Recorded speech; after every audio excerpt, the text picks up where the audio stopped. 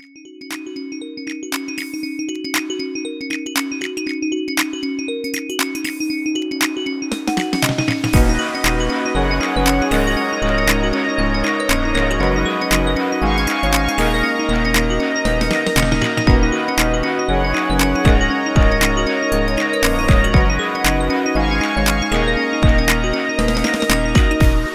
is P.S. You're Wrong, the podcast where we talk trash about the things people love to hate and hate to love. And we're your hosts, Shelby and Matt. Here to talk about the Oscars. Yes. Sans Will Smith. If you I missed know. it, we talked for like 45 minutes about the Will Smith thing on the Tuesday It episode. could have gone even longer. So honestly. I mean, on a mercy kill that we didn't, a mercy slap that we didn't go any further. But if you are desperate for all of our hot takes regarding Will Smith, Jada Pinkett Smith, her hair, Chris Rock, Lupita Nyong'o sitting behind them, Denzel Washington, you can go and hear it there.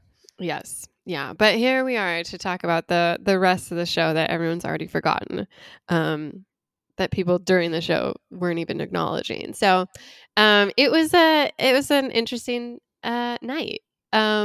This was the one where I really don't understand how they did it. They pre-taped the red carpet to air while people were supposed to be in the theater watching what would be the pre-recorded 8 awards for sort of the smaller categories that the Oscars decided weren't worthy of the prime time slots, even though they were going to edit in the wins throughout the evening. Is that correct?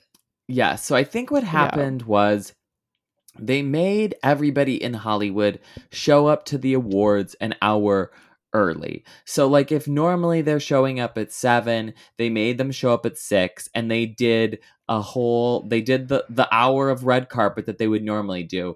But rather than that being live, we get it an hour later. Yeah. So we're seeing the red carpet footage that we would normally see live, only it's an hour later. While we're watching the delayed red carpet footage, all of the winners and nominees are in the theater already doing the first 8 awards, which are all of these technical awards. And so then finally, when the actual awards start for us, they then have already done an hour's worth of awards that they have trimmed down and then sort of like intercut into the ceremony. And basically, I think the only things they cut from them were the walking of the person to the podium. So they would say like, here are the nominees. And then we would cut to immediately they're standing at the podium with a speech. We didn't have any of the sort of they like... trimmed some speeches. Oh, did they? Someone mentioned like how they were disappointed that their awards were at the front or whatever, and they cut that out. So according to a news source that was there.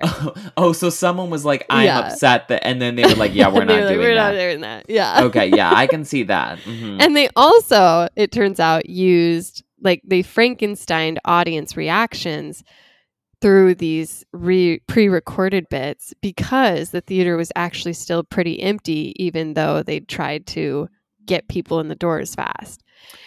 So they had bits where like they would cut to Jessica Chastain like clapping for someone, but actually people in the theater were like, she's not even at her seat right now.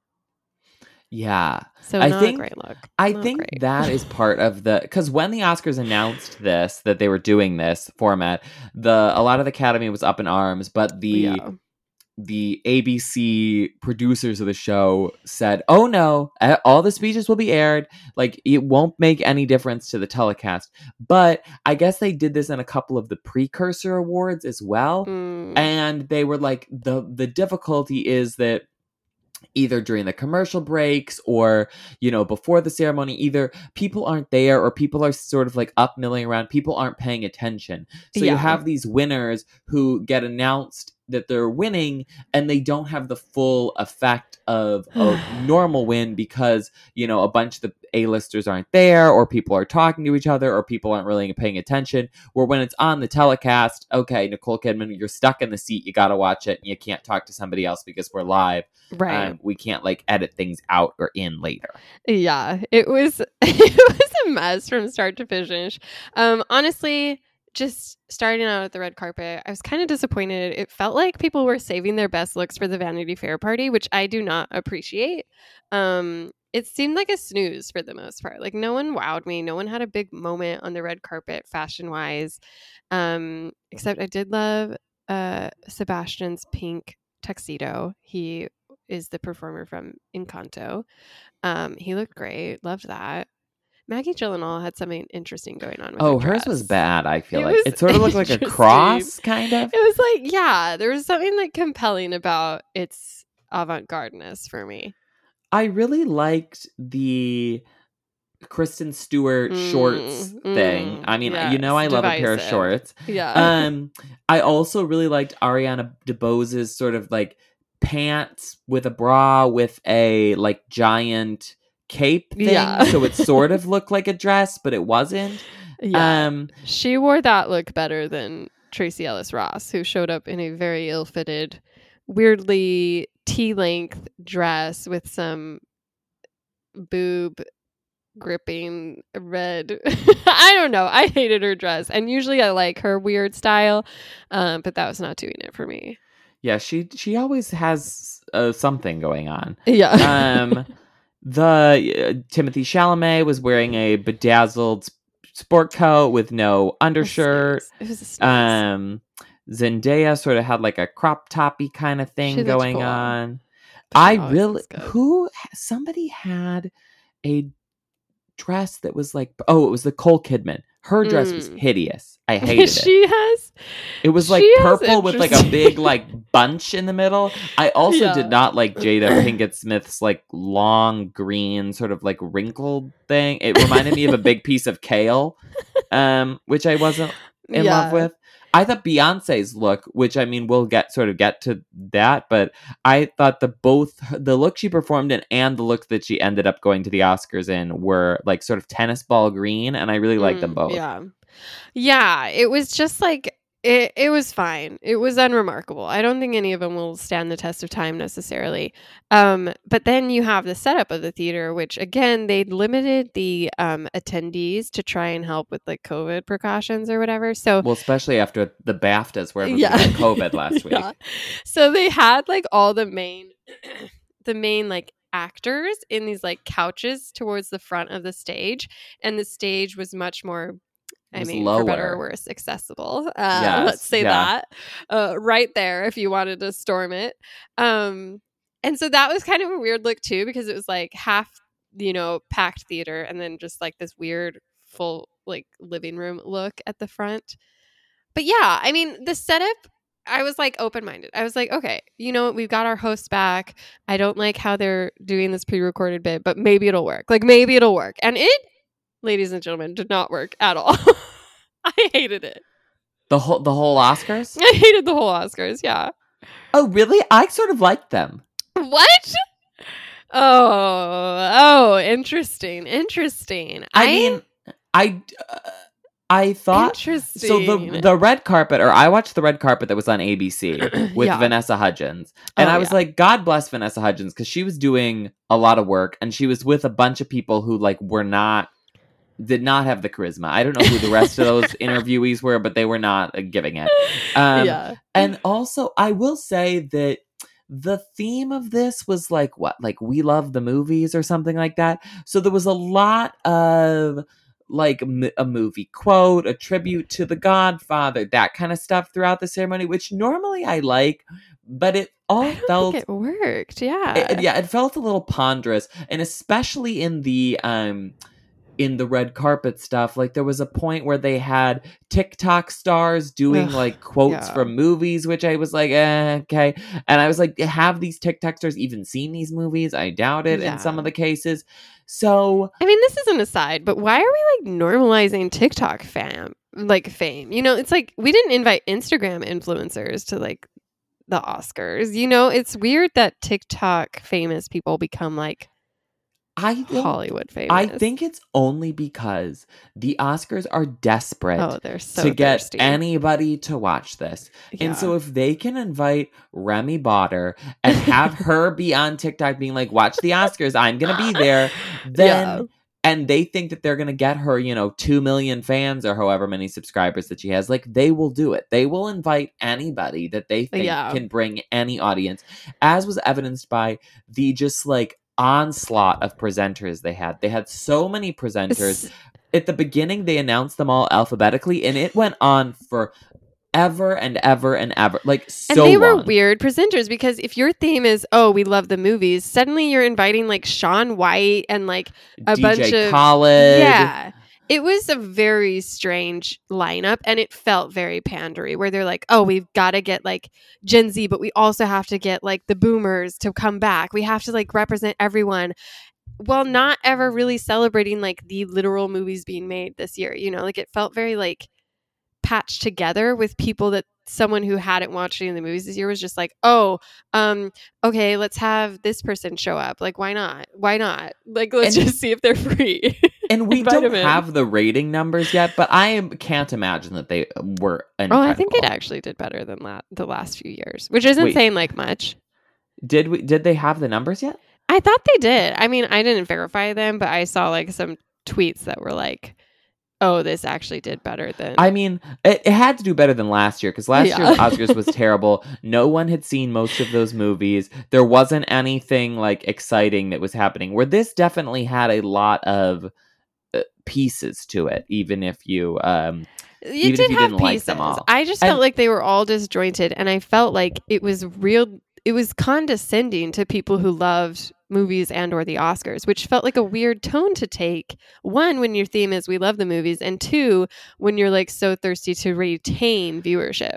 I think, though, this was a reaction to last year's Oscars, which were very, like, the Oscars is a movie. Yes. We're just going to talk about, like, and this is Judi Dench. When she was 5, she went to the movies with her like, last year was so serious that I think they were like, we got to make this fun. We got to put in gags. We got to do interesting things. And because even though they were shortening it by moving 8 of the categories beforehand and then editing them in, whatever, this is still the longest Oscars in the past 5 or 6 years. No, it's ridiculous. So I think where they chopped the people walking up to the stage, they then over added in things that we did not really need in some cases. See, I'm surprised you liked it, because I felt like it was just a mess from start to finish. Like, yes, you got an opening monologue, that was fine. But then suddenly Regina Hall's being like parroted as this like weird sex deprived like woman who's willing to like sexually harass like everyone live on stage for an extended bit. Here's the thing. You hate all of these award show bits. I feel like you no. We could go back and listen to us talking about the Golden Globes and the Oscars every year. I think I am always higher on them than you are. I always think that the monologues are funnier than you than you do, and I am more in favor of a campy bit than you are. That's just I am fine. Proven. I was fine when they wasted all that time going over to the theater to like surprise moviegoers, and I was fine when Ellen DeGeneres did her selfie. I think this is some revisionist history. I think if we went back and listened to you talk about the people going over to the other theater that you did not like. Even if I hated it then, this is now a low point for me, because honestly, the Regina Hall thing was very strange to me. It felt like so dated. It felt very uncomfy, and if the roles had been reversed, it would have been an uproar. And I'm not usually like, well, reverse sexism. Like, no, I don't think that's a thing, but it was the weirdest extended bit where she was literally like fondling men for laughs, which was a discredit to her as a talent. Like, it just felt so weird. Yeah, so I guess let's talk about the house. Okay. We have Regina Hall, Amy Schumer, and Wanda Sykes. I love 2 of the 3. I really do. They come out at the beginning and they did a monologue, which I thought was funny. I thought they had some good bits in the opening. And then they sort of each kind of got to come back and do a separate bit where Amy Schumer did like a more extended monologue where she, roasted some more people. And Wanda Sykes had a pre-recorded bit where she was at the new Oscar Museum, which they're obviously trying to get people into. Yeah. And then Regina Hall had this sort of odd COVID joke thing where she was like, oh, I got to do a COVID test, and pulled the like hot hot men from the audience up onto the stage, and then when you sort of thought the bit was done, she was like, "Oh no, I have to do a COVID pat down," and I was thinking as we were going, if this was reversed, like if Jimmy Kimmel was doing this bit and was calling women up on the stage, it would be a disaster. Yeah. And I was like, okay, well, there is like an angle of like she like because the power dynamics are so different, like it is less weird or icky, but it Right. was still just like not super funny. It was like I would have been fine with like the first joke where you suddenly realize like, oh, she's just calling out like the eligible hotties. But it just went on so long and got weirder and weirder that I was like, could she not do something more monologue-y? Could she not do something that had relevancy? Like it just felt like a joke that was dragged out to the point of like losing any sense of humor. Yeah, I thought that she was funny while doing it. Like I really like Regina Hall. Yeah. And I thought that she was like I thought she did a good job with all of the material that she got, because even then later on they had this bit where she showed up as Tammy Faye and Wanda Sykes was King Richard and Amy Schumer was Spider-Man. I did like that bit. And I thought that was funny, and I thought that Regina Hall was good in that. Yes. And yeah, I really do I love Regina Hall. I love Wanda Sykes. I thought Amy Schumer did good. I think she has good delivery. And so her monologue, I didn't mind. It just started to feel like they came out towards the end and did this weird thing where they were giving out prizes. And that started to feel like really, I don't know, like I'm fine with making fun of celebrities because I think that's funny. Like honestly, even though it's an old joke. Wait, which part was that with the prizes? Like they did the whole, I have a movie here that's never been seen before, and it was The Last Duel.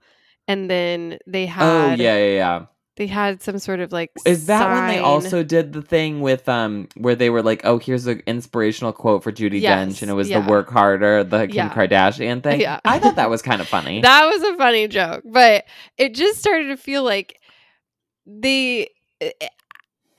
I liked the jokes that even Leonardo DiCaprio's like young girlfriends. That's a joke that has been done so many times, but it still makes me laugh. It really does. But it just started to feel like even beyond. I like the don't look up the review joke. I thought that was funny. It just started to feel like they weren't like. I don't know. Maybe it was more the presenters and the scripts around it, but it seemed like there was a lot of like turning their noses down at the movies that they were there to celebrate even. I feel like we always get that. I was talking to my editor today at BuzzFeed about this too, because he was saying like, don't they know their audience? Like, it's annoying when we're obviously here to celebrate these movies and they're sort of like, who's watched these? Like, right. But I do feel like I went to an Oscar party last night. I watched everything that was nominated. Like, I obviously love movies. I am here for the craft. Like, I take this seriously. But I'm there watching it with people who at best had seen, like maybe half of the movies, or at very best had seen like the Best Picture nominees, but most people haven't even watched that. So I do understand sort of most of the people who are watching this telecast, even if it is mostly people who like movies, are still at a level where they haven't seen a lot of them. And definitely where, like they put on Power of the Dog and we're like, this is kind of old but snoozy. Like, so making a joke that's like, Power of the Dog is a long movie and it feels even longer than it is. I'm not like, wow, this is like an insult to the craft. And like, okay, we can, like, this is fine. And I think that in the scheme of people who we either have had not host the Oscars the last couple of years or people who hosted before, I was like, I think that Amy Schumer and Wanda Sykes and Regina Hall were mostly funny. And even the bits that didn't land as well, I think were fairly entertaining. I mean, if you compare it to when Glenn Close got up and did the butt dance last year, I was like, nothing was even close to that cringy in my mind. Yeah. No, I think overall it was nice to have the three because it broke up the monotony of just one. It took the pressure off of having one host. Like Jimmy Kimmel showing up, doing his same spiel over and over always feels like a little bit like, okay, like whatever. But here you were able to kind of forget who was involved. So when they came out, it's like, oh, this is fun. Like, oh yeah, this is cute. Like all of them together, split up, whatever it is. They were fine. I think one bit I didn't like, and I'm curious if you did, was the Kirsten Dunst seat filler joke, which I think was clearly a bit in that Kirsten Dunst and Jesse Plemons were aware of what was happening. I have to believe Yes. that. I have to. Mhm. But it felt kind of mean. I didn't like it. I thought it was. I so wish at they'd first- done it in reverse, where they kicked Jesse out of his seat. See, no, this is why. At first, I thought like, oh, this is sort of mean to Kirsten Dunst, and then I thought, you know what? In this couple, obviously Kirsten Dunst is the much more famous of the two of them. Yeah. Obviously, she is the much more like quote unquote beautiful of them. And I feel like a lot of the coverage of the two of them as a couple is like, why is Kirsten Dunst dating this like schlubby guy? So I mean, like that. Like whether or not you agree with that, I think is a commonly expressed sentiment. So to have someone be like, get rid of Kirsten Dunst, like I want to sit next to Jesse Plemons. Okay, I guess I was like, okay, I can see this. Okay, it just felt sad because it's like Kirsten Dunst is like, I feel like she's talked about how she hasn't been like accepted by her peers in the same way. And so that felt kind of mean girly. But it might also be my bias against Amy Schumer, who I just think is not a nice person. It would have been funnier if they had picked like more, like if they had gotten rid of like Nicole Kidman or somebody who's like more established. Yes, I agree.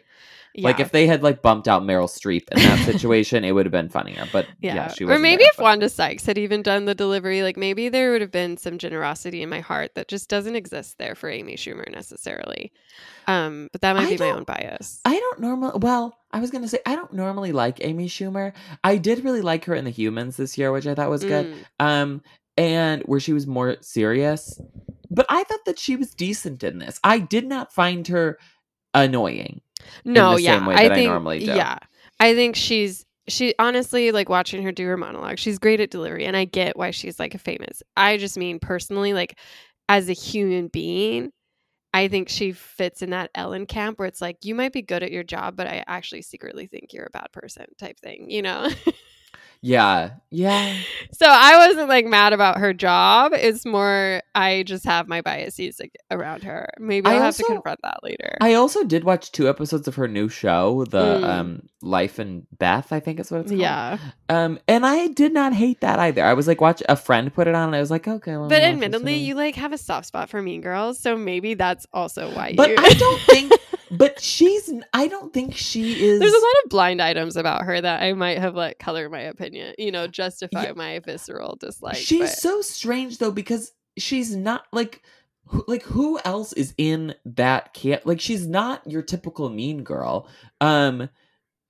Like who else would you even like group in with her? Like maybe like Chelsea Handler or like Sarah Silverman or something. Like she's sort of outspoken, but also she's not like a lot of the stuff that she's outspoken about, I feel like is like body issues, and in the new show she talks about how she has this like hair pulling thing. Like I just mean like the stories people tell about her like at restaurants and that sort of thing. Oh yeah, I guess I don't really know those. Yeah. I need to be on Dumois. Yeah.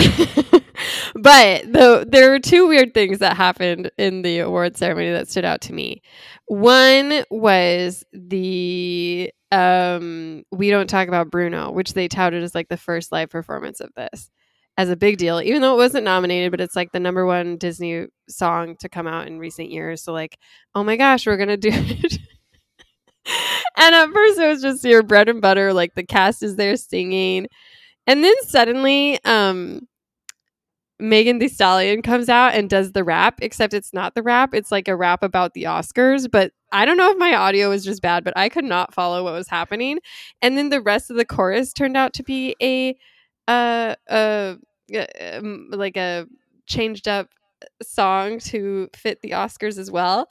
Did you enjoy this? And then Becky G Becky showed G up and Louis Fonsi. Like it was very weird. It was weird that they would give another #2 Encanto when like it's that was a super weird choice. When obviously they're already performing Dos Oruguitas. Again, very pandering. It was very clearly like, Also, I feel like they were all like off key or something. Yeah, Like something they were wasn't performing, right. and I was like, I think these are the people who performed it in the movie, but they don't sound like they did in the movie.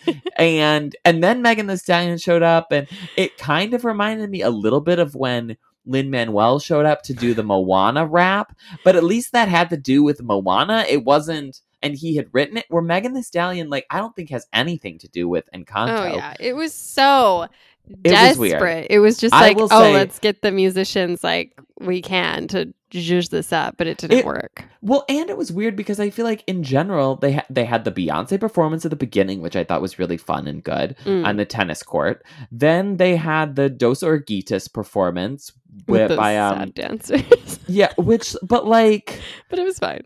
yeah, and like that song is sweet, so there's not like Yeah. that much you can judge up for it. Then they also have Billie Eilish doing her thing, which you had to assume was going to draw a certain number of viewers. The Reba McEntire performance, like, whatever, but there's always at least one of those like bland ones. So I feel like they didn't necessarily need another musical number because they had plenty of good stuff that made sense that happened and was also good, like well executed, I think. So to have this random number in the middle, yeah, I didn't like that. They could have easily cut that. I don't know why that was there. It was so thirsty. It was just because they were trying to like ride that wave. And like, I don't know if they thought it would literally draw viewers. Like maybe the numbers are there. Like maybe it's a big enough. Maybe Becky G has her followers. It was weird. I didn't love it. The rhyme that they wrote for it did not work. But did we know that they were performing? Like, yeah, I don't know. I didn't know ahead of time, so I don't know how much of a draw they had with Megan Thee Stallion. Yeah. Like, I don't know. Speaking of things I didn't know were happening, I guess there were 2 Twitter polls. Oh, you didn't know this? No. Shelby, you haven't been following this story? Oh my gosh, Shelby. Okay, I have to talk about this then. So they announced. Oh my, this is like chaos in its most beautiful form. Obviously, a couple years ago, the Oscars tried to instate the most popular Oscar movie award. Everybody backlash because they didn't have any specifics about it. They got rid of it. But they have been constantly trying to figure out a way to honor like the Spider-Mans of the world to supposedly get more people to watch the Oscars. So they came up with this situation where they announced that there was going to be like a fan favorite movie moment and then also an Oscar fan favorite movie of the year. And how you would vote on that was by tweeting about it. Oh, shoot. So anybody could go on Twitter and sort of like add these hashtags and talk about these movies. And I think that they thought, oh, like it'll be Marvel movies, it'll be the big blockbuster movies of the year, like Dune that everybody likes, but maybe aren't going to win an award. Like this will be an exciting way to win an award. This was very quickly taken over by the weirdest fandoms on the internet. And because I don't think this was very well publicized, if fandom sort of got a hold of this early, they could tweet 20 times a day per person, and basically nobody stood a chance. I could have done All Too Well 10-minute version as the greatest cheer moment of the year. I don't know if that would have counted, but like you could have done whatever you wanted. Wow. And so also because of this, they've been because this is on Twitter, people have been able to go on and sort of like look at the hashtags and give a general sense of like what was going to win. So there was a big story a couple weeks ago that they thought that the fan favorite movie of the year was going to be the Cinderella movie with Camila Cabello, because Camila Cabello fans were all like hashtagging this, and obviously there was lots of people who weren't hashtagging it at all. Yeah. So I think originally it was supposed to be announced at the ceremony, like there was supposed to be a moment on stage. But then the Academy quickly realized that they had made a terrible decision because everything that was going to be nominated or win in these categories were these bizarre movies that these fandoms had picked out.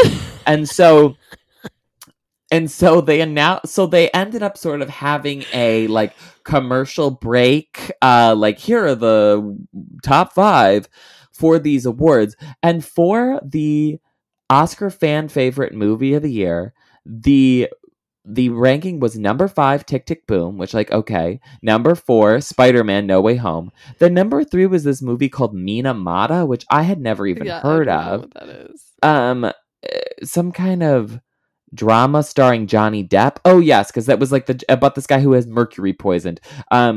That it was like the Johnny Depp stands were all in. And then number 2 was Cinderella, and number 1 was Army of the Dead because of the Zack Snyder fan. I honestly loved being reminded of that movie, and Tig Notaro being like photoshopped into the helicopter because she wasn't even there filming with the actual cast.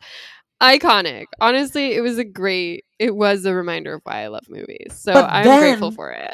Even wilder was the second category, which was Oscar cheer moment. So this could be a moment from any film ever that we're voting for. So you're thinking of like very iconic, like Jaws or E.T. Phone Home or something like that. I thought they were all this year. It was like the best theater cheer moment. No. Because 5th place was Neo dodging a bullet in the original Matrix. You're right. Number 4 was Effie singing And I Am Telling You from Dreamgirls, which like, okay, sort of makes sense. Number 3 was The Avengers Assemble from Endgame, which like, okay. Number 2 was when the 3 Spider-Men show up. But then the number 1, again, because of the Snyder Cut fans, was the moment when the Flash enters the Speed Force. From Zack Snyder's Justice League. This is a movie I have seen, and I don't remember that moment. And they played the clips, which is the best part. So you had to like compare it to these 4 movies that admittedly were honestly better. I'm sorry to Snyder fans, but they were better. And so then to see this slow-mo like Snyder Flash entering the Speed Force, it was so funny. I loved it. They trimmed this down so much and really like tried to push it as far as they could. They wanted nothing to do with this. So is Army of the Dead like a Academy Award winning film now? Can they put that on their DVD release? They were very clear that these were not Oscars that they were giving out. It was so funny. Honestly, it was the funniest part of the night for me. I loved when these montages would come on. I was like, I cannot wait to see what batshit nonsense this ends up being. And I was never disappointed. They also had some weird tributes. There was a tribute to James Bond. Yes. There was a tribute to The Godfather. There was no one involved in the original movies. It was just like, oh, we liked these. There was a tribute to Pulp Fiction. Yeah. Yeah. There were. Yes, that was true. They what's the word I'm thinking of? They brought together old casts, reunited. Yeah, they reunited a bunch of old casts for nostalgia factor, which I don't know. It didn't really work because they did the white boy can't jump. White Men Can't Jump, which was a movie I've never seen. I was like, but happy for him. Rob was excited. I don't know. Oh, they did Juno. That was cute. Yeah, and then they did which one did you just mention? Oh, Pulp Fiction. But then they had these weird moments where it was like Shaun White and other sports guys suddenly introduced James Bond, even though like Judi Dench is like literally right there. And it was just like weird to have these people try to like prove their relevancy to the subject at hand, which I think they could have played it differently if they'd been like, oh, this was a movie I loved growing up. Like, I'm so excited to see, like, remember it, like whatever. But it was just like, oh, we were pros of our thing and James Bond was pros of his. It was just like so weird to me. And it just took away time that I was distractedly thinking, oh, we could be watching Dune win best score, but instead we're not. I don't know. Yeah, it was a bit odd that I feel like those were the moments that they could have cut. Yeah. I love a movie montage. Yes. But I think it has to be like applicable to something. Yeah. And they really didn't.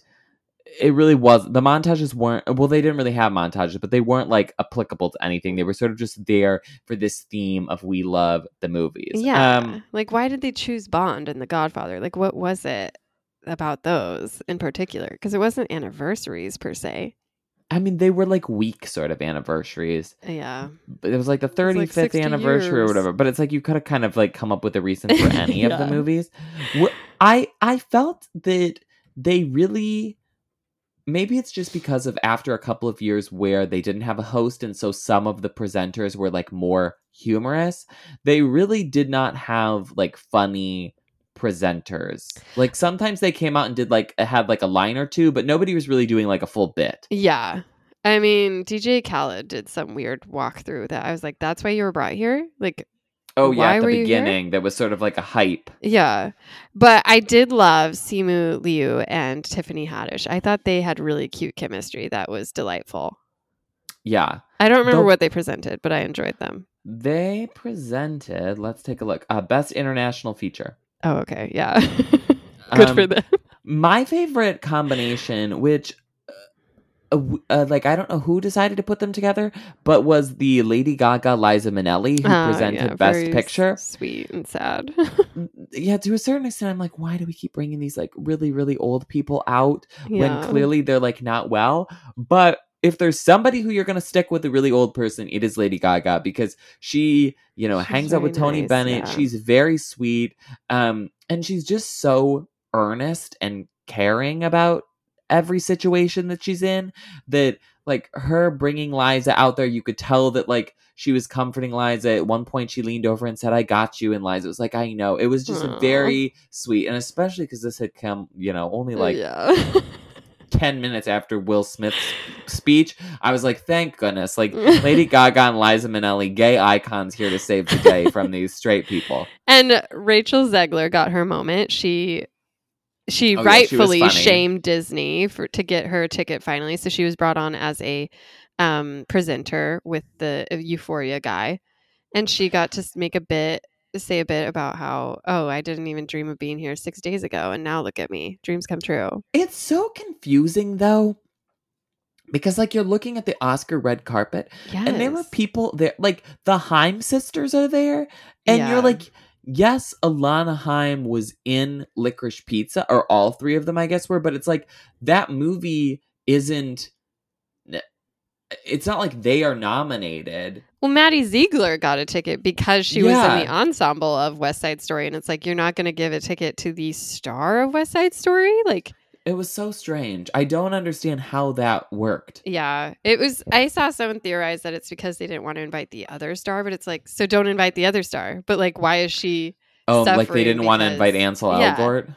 But it's like, that's just dumb. Make a stance and invite her and not him. Like, congratulations, you got to win there. But instead, they just looked like dicks. And I'm glad she got to go, and she looked beautiful, and she did a good job presenting. So it was a win-win in the end. But the other weird thing is they had like these stars of Disney live action movies present the animated category, and their speech was like, oh, we make animated movies for kids to enjoy and adults to endure. And it's like, that's just so lazy. And it felt written by people who don't understand or enjoy movies, because especially this year, you have an animated movie that's literally about a refugee surviving, years after running away from Afghanistan. So it's like, that's not intended for children. So it's like, No. It's And Ryan just- the Last Dragon, I don't think is really like a kids movie either. yeah, and these movies are enjoyed by adults, which is why adults watch them. So it's like, Encanto spoke to so many people because they were adults who have been through generational trauma and like, oh my gosh, I am the Isabella. And so it's like, you can't like celebrate that while also being like, oh, sorry, adults, that you have to sit through these. Also, if you're a kid, you probably couldn't even understand Encanto because half of what they're saying is so fast. Like I was sitting there like, wait, what? Yeah. They're like, here's the family. We're going to introduce them all in Yeah. a rap verse. You're like, okay, the sister is strong. Okay, that's all I got. Yeah. So it was like weird jabs like that it felt like, why are we pretending to be too cool for these movies right now? Like, I don't know. Like, if we're going to sit through a 3-minute exploration of James Bond, it's like, can't you just have some enjoyment for like the movie moments that happened this year? Like, I don't know. Yeah. You know, a bit that I did remember loving in the Oscars was like when we were teenagers and they did the musical, they like made, I don't even remember the details, but they like wrote songs using dialogue from popular movies that year, like Deathly Hallows. I don't know if you remember this, but it's like, I can't sing I it. don't I'm going to remember send it to this. you, but I loved it. But anyways, the point is that this show felt like weirdly disjointed and there was no theme because they could just let the theme mean anything. And so it was like, oh, here's Bond. Oh, here's The Godfather. Oh, like I guess Shaun White's here to talk about something to us. And then the In Memoriam, which is always, they just need to do away with it. They do. But this one they decided, we've gotten flack for being too serious, for being like dramatic. So let's just bring out a gospel choir and dance on their graves. Like, I don't know. It was a weird vibe for me. Yeah, it's so and then there's always people who they're like, "Oh, why wasn't this person in the in memoriam? Oh, why was this person in the in memoriam instead?" Yeah, and they gave like special call outs to like 3 actors who, like, you know, Bill Murray came out and talked about the director of Ghostbusters, I think. And it's like, why are we I understand why this feels like a more relevant person, but it kind of means that you're discounting everyone else, you know? Like, so it's sort of iffy. And the longer that we go, I think the more people are going to be dying every year. You know, Yeah. it's like the industry is bigger. There's more people. Yeah. They live longer. So it's like every year there's going to be more and more notable people who you're trying to cram into this. And yeah, it just always kind of feels slightly off. I think also this year was weird because it came pretty quickly after the Will Smith situation. Yeah. So there was because it was best documentary feature, or it was the Chris Rock, then Sean Combs came out to introduce the Godfather tribute, and then we had the In Memoriam. So it was really like boom, boom, boom of awkwardness. Yeah, it was just a little, like, everything felt a little off. And I don't know if it's because the writers weren't like hitting the mark or there were too many different presenters to kind of find a synergy, but it just like wasn't striking the chord. But there were some good wins, and even though a lot of unsurprising wins were just trotted out through their pre-recorded segments, overall I think it was a well received night. There weren't like a lot of snubs, I don't think. Because let's see, okay, what was given out beforehand? We had best like film everything editing, for which Dune. went to Dune. Best production design that went to Dune, best sound that went to Dune, best score that went to Dune, which I think was Hans Zimmer's first Oscar. I think it was his second. Oh, okay. I think he's won before, but it had been like 30 years or something like that. Yeah. So it was those 4, and then The Eyes of Tammy Faye for hair and makeup, and then the 3 short categories. Yeah. Which was weird because that's like Riz Ahmed won for his live action short, and that seems like a momentous win. And then it's just like sad that those are usually the funnest because they're like people who don't usually get to win. They're so excited to win, and you never actually know who's going to win those because it's like there's not a lot of like, you know, oh, the BAFTAs give us this clue or whatever. It's like anyone's guess what shorts are going to win. And so it's just kind of like a bummer. I also think theoretically, okay, we're cutting the walk from the stage or to the stage. That doesn't matter that much. They're not talking. I think that does a lot though for momentum. Yeah. Because when they announce it and then you cut to them and they're surprised and they're getting up and they're kissing their wife and they're, you know, walking towards the stage and blah, blah, blah. And people are congratulating them. And then when they get up there and they give the speech, there's like a certain level of momentum that they have where when you just cut to them on the speech, giving the speech, no music in the background, I felt like all of them felt a little bit more flat than normal. Maybe it was just this group of speeches that nobody was really doing anything that exciting, but I didn't feel like any of those wins stuck out in my mind at all. And they know the situation, so they're probably like sad about it already, so it's not as exciting already. Yeah. And on top of it, it's an empty room. Yeah. But what's equally weird is that the Oscars scattered it into the broadcast, but they were announcing the wins like early on. So I knew that Dune won X, Y, and Z, even though I had to wait another hour to see them actually get their award. So it was like strange that it was a mess the way they organized it. So I hope they never ever do it again. Yeah. And I don't think it saved them that much time. Oh, yeah, it clearly didn't. Like they could have cut in one of those montages and I think they would have been fine. Yeah. Dune also wins Best Visual Effects, which was done during the ceremony. And then it also won Best Cinematography, which also was given out during the ceremony. So it won 6 awards total. Yeah. And we have talked about this, I think, before on the podcast of how I think that Dune should have won Best Picture. I think that it's a similar case to the Mad Max franchise where it's like, it's such a great movie. It's doing all of this work. It's also a blockbuster hit. It's winning awards in so many categories. Like, why do we not want to give it Best Picture just because it's a sci-fi movie? Like, I don't understand why there's that level of separation there. But again, that happened. Yeah.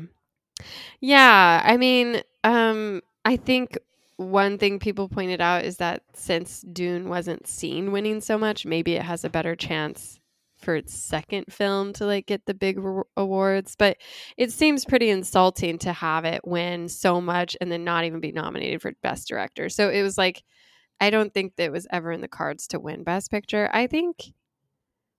Yeah, I don't think so either. But I think it should have. Yeah, I don't know. I mean, I think it's like hard. Like I was fine, for instance, with Coda winning, but I know a lot of people aren't, and I just think, it's hard to like be the judge exactly. But it's interesting to think of how the voting, because now it's referential, right? Like you just preferential. So it's like, I think that's changed a lot of how these awards are won. So maybe that's part of the, quote unquote problem, but.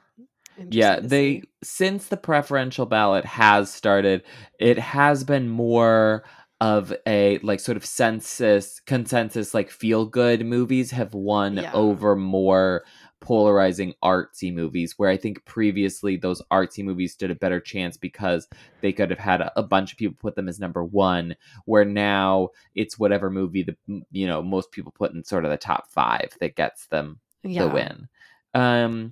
Yeah, and I don't think I like that Oscar winners are very different types of movies. I like that we have Spotlight that wins and Moonlight, but then we also have things like The Shape of Water or Parasite, like that feel like very different types of movies. Some are bigger, some are smaller. But I feel like for whatever reason, the Oscars don't like these sci-fi award movies in the Best Picture category. So they'll consider something like 1917, which is very technically good, but is a war movie. But for whatever reason, like the like genre Dune, stuff doesn't work, Dune, and they like rarely go for it. And I'm like, well, for something like Dune or Mad Max, like these movies were incredible, and I think like almost genre defying, and movies that people look back at years later and are like, that was unlike anything I've ever seen before. Where for as much as I love Coda and for as much as I love Power of the Dog, it's like there's a lot of sort of stoic Western movies. There's a lot of family kind of like dramedies. Yeah. I mean, there obviously have special things that are different to them that make them really good movies. I like both of those movies a lot, but I'm like, where are the other movies that are like Dune? I think they're fewer and far between. Yeah, because I think it's like, I see people get up in arms about it, and it's like, guys, remember, like the Oscars don't always get a like, we've awarded Crash, we've awarded The Green Book. Like, there's a lot that can be skewed here. So I'm not like mad about Coda, but I agree that it's sort of like it's not always good at picking the one that's most remembered. And I mean, you'd hope that they start to realize like their own snobbery in some instances. But yeah, I mean, it's weird to think like why. Do you think it's just because there's just more people who don't like sci-fi than, you know what I mean? Like maybe the voting body are just more like they don't watch Dune. It's just like, oh, that's not interesting to me, so they don't watch it. Not that they watch it and they think, oh, we cannot award this because it has aliens, but it's more like the people are watching like, I just want to watch like human stories, I mean, but I can see like my like grandparents or even my parents being like, it was so confusing, and like they were all driving these cars and they were in the desert, and there was a woman wearing she was pregnant and she hanging, like the woman had a one arm and the guy was just huffing paint, like just being like, this is weird, like I'm not voting for this. Where something that's more normal, where Coda, it's like I don't think there's that barrier of Yeah. anybody being like, well, this is a movie that I didn't understand. I mean, I think Shape of Water is probably the closest thing to a sci-fi win that we've Yeah. got, and even that was very like, I love the movies and like so artistic. yes, Yeah. and it was a sci-fi movie, but was like very. Like It was played very like a easy to romance. explain. Yeah. Yeah. Yeah, no, it was interesting. And Coda was an underdog until like the last couple precursor awards. So most people thought it would be The Power of the Dog, but The Power of the Dog ended up being kind of, I mean, not snubbed. It won Best Director, but it didn't win the Best Picture, which I think surprised people who were still going off of the beginning of the awards race. Yeah, well, it's like Dune won all the technical awards or beat Power of the Dog there, so Power of the Dog didn't win those. And then through a series of things, it ended up not really winning any of the acting awards, and then it ended up not winning Best Picture. So yeah, it only went home with Best Director, which I think is rare for something to Yeah. only win Best Director and nothing else. Yeah, I was fine with Coda as the Best Picture winner. Like I don't like love that movie, but I don't dislike it. Yeah, I really loved it. I think it'll be curious to like watch later and think like, oh, is this the best made movie? Like I see the hot takes on like Twitter and stuff. They're like, this comes nowhere close to Drive My Car or The Power of the Dog as far as technicality and acting. But it's like, I think it serves a purpose that still matters in movies, in that it connected to an audience. It brought up an underrepresented group. Like it was still doing things that matter in Hollywood, in the artistry of filmmaking. So to me, it's like it's lazy to be like, oh well, it wasn't like as beautifully shot as something like Drive My Car, so it's not worthy of the Best Picture award. Well, it's like, well, I think it was good, and I think it, you know, it had some of the more charming moments at the Oscars. So I'll never be salty about it, because watching Troy Kotsur win for Best Supporting Actor was honestly like emotional and very moving, and it justified every single piece going after that. Well, and I think for every movie that it's like the Oscars swing back and forth. Coda is by no means like alone in its sort of feel good equality. I mean, Green Book is different, but I think has a similar kind of vibe in some ways. And then something like The Artist or The King's Speech or even like Slumdog Millionaire, I think to a certain degree. Like there are the Oscars like to go with a sort of a feel goody kind of movie every now and again, which I don't think is a bad thing. We needed it, Yes. And honestly, that was the best part of the night for me, was Troy winning, because not only did you get his beautiful speech and his emotional speech, and you got the audience clapping in ASL, which was just so beautiful. And I could never be salty about it, but you also had the star of Minari from last year, who is just so charming, and she came out and was so excited to give it to him. She like stayed in frame, just like hovering over, watching him with adoration. She had to hold his Oscar so that he could sign. Also, she's starring right now in Pachinko on Apple TV Plus, which is like the most beautiful show I've seen it recently. So everyone should watch that. So that whole moment was just so feel good and so touching and really just powerful and beautiful and sweet. Really, I think, because I did a ranking of all of the actors' speeches from the past 10 Oscars, and I think all Troy Kotsur is obviously great. I think Ariana DeBoe's speech early on in the night was really strong and beautiful. And she sort of shouted out the fact that she's the first openly queer person to win an acting award, and also that she is Afro-Latina.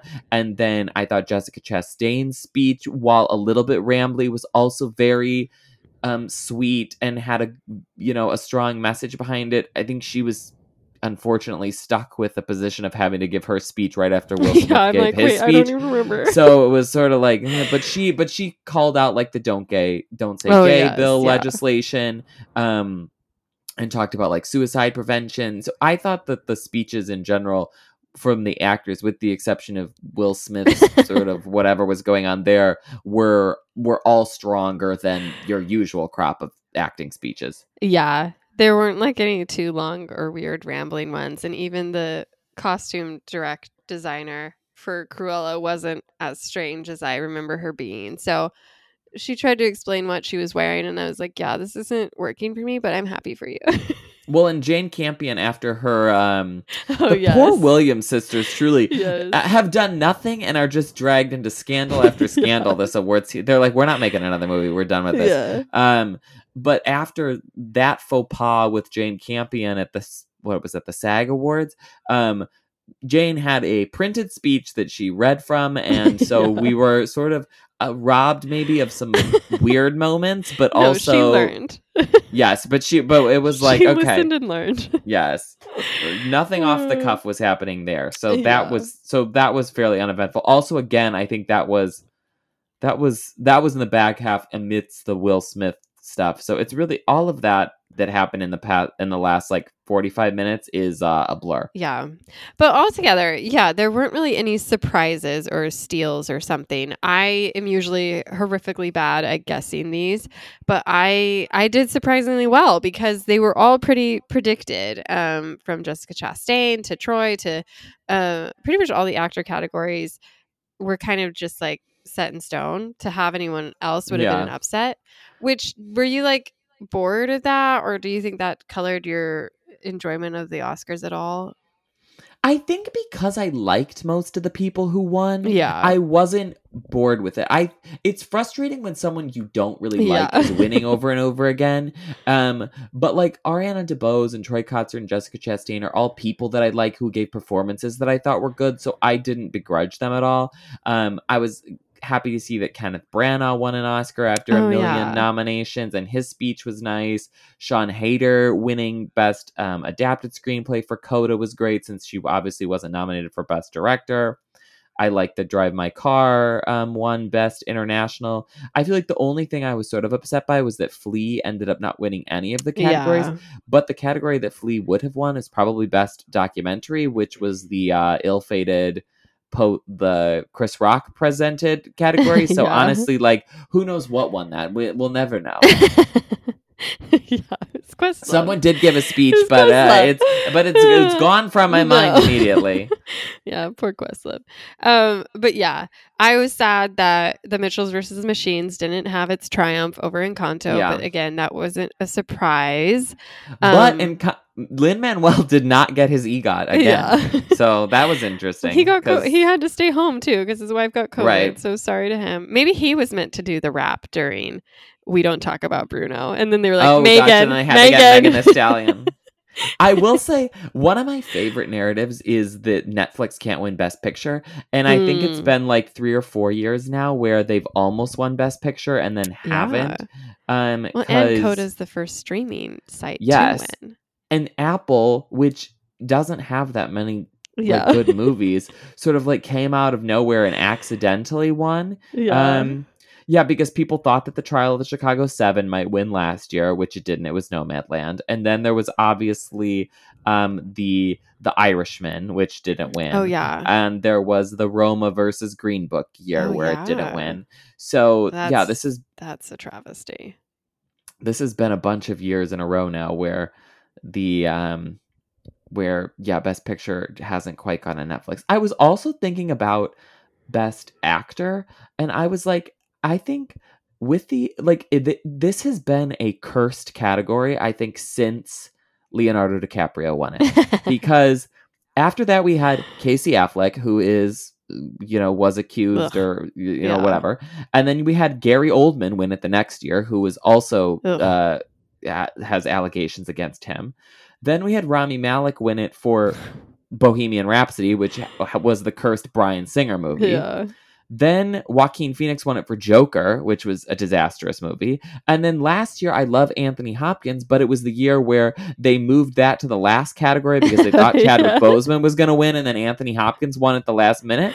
And then now we have this Will Smith debacle. So I'm like, really, this category is nothing good is coming from. Well, and Chris Rock made the mistake of saying Macbeth in a theater. So really, that brought on the curse of Will Smith storming the stage. So because you're supposed to call it the Scotsman. Yeah, you can't utter it in the theater. So bet he regrets that. I know. If he has one takeaway, it's that. Don't say Macbeth in the theater. But yeah, I mean, overall, a better show than last year's, but I think it was just a little too messy. There were too many weird presenters for it to feel like a polished piece of awards watching, but it wasn't like miserable. Wait, how old is Jane Campion? What? I don't know. Because now I'm looking at I'm just on the Wikipedia page, and it says that Jane Campion is the third oldest person to win Best Director. Oh, wow. But she's only 67. Like, that's shocking to me. I feel like there's lots of old people lurking around the Best Director category. Yeah. It's not like a category for spring chickens. Well, hopefully she'll make another Western and piss other people off more. But yeah, that's the awards season. It's over. Now we get to look forward to... Steven Spielberg is 75. Okay. Well, yeah, so I'm sure he's the first oldest, like who else is making movies? He probably, well, Clint Eastwood's definitely, if he won, he probably is the oldest, actually, because I think he might have won for $1 Million Baby, and then he would have been like 70 something for that. Yeah, I in general thought I think that this Oscars ceremony really had everything that you could ask for from an Oscars. I think the hosts were fun.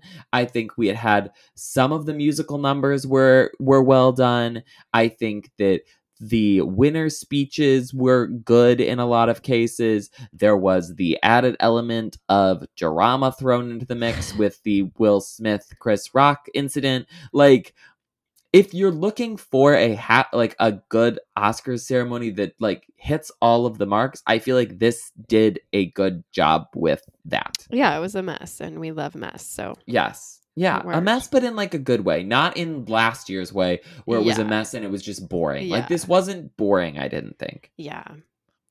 Who knows what'll happen next year? I don't know. This is our 4th annual Oscars we've covered.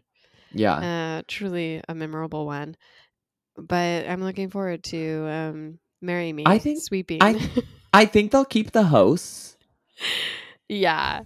I think they'll stick with this format. I think this format. Well, no, I'm not sure if they'll stick with the pre-recorded thing, but I think that like this sort of like let's have multiple hosts and sort of have them interact with each other, and we'll do some bits, but not that many. I feel like it in general worked. Yeah. I have some notes. I'll send them to the Academy. But I hope they keep the fan voted favorite because it truly warmed my heart. I was like, yeah, imagine if this had been last year and that Taylor Swift had gotten involved with the Cats. Do you think like they would have the Cats moment her singing whatever would have been the number 1? 3 years ago, unfortunately. COVID. Well, I guess that was before COVID. Yeah. Cleaned our brains out, but yeah. That was the Parasite year? Yes, yeah. I guess. What good times. Always a pleasure. Another year, another Oscars. Now, next week, we can start looking forward to next year's. Yeah. What will win? Ranking, yeah. Will it be Uncharted? Will it be The Lost City? No, it's gonna be Marry Me. Okay. Can't wait for it. Okay, well, I don't know what we're doing next week, but no need to hash that out right now. We'll see what the fan voted favorite of the week is and go with that. Yeah, we could do The Army of the Dead. Yeah. A movie I did not see, but Oh, you didn't? I thought we did an episode on that. Maybe I just watched that. No, I did an episode on the Snyder Cut. Flash enters the Superverse or whatever. Okay, well, good times. Congrats to all our winners. And there might be one less of you in several days, so we shall see. But okay, we'll see you guys next week. Bye.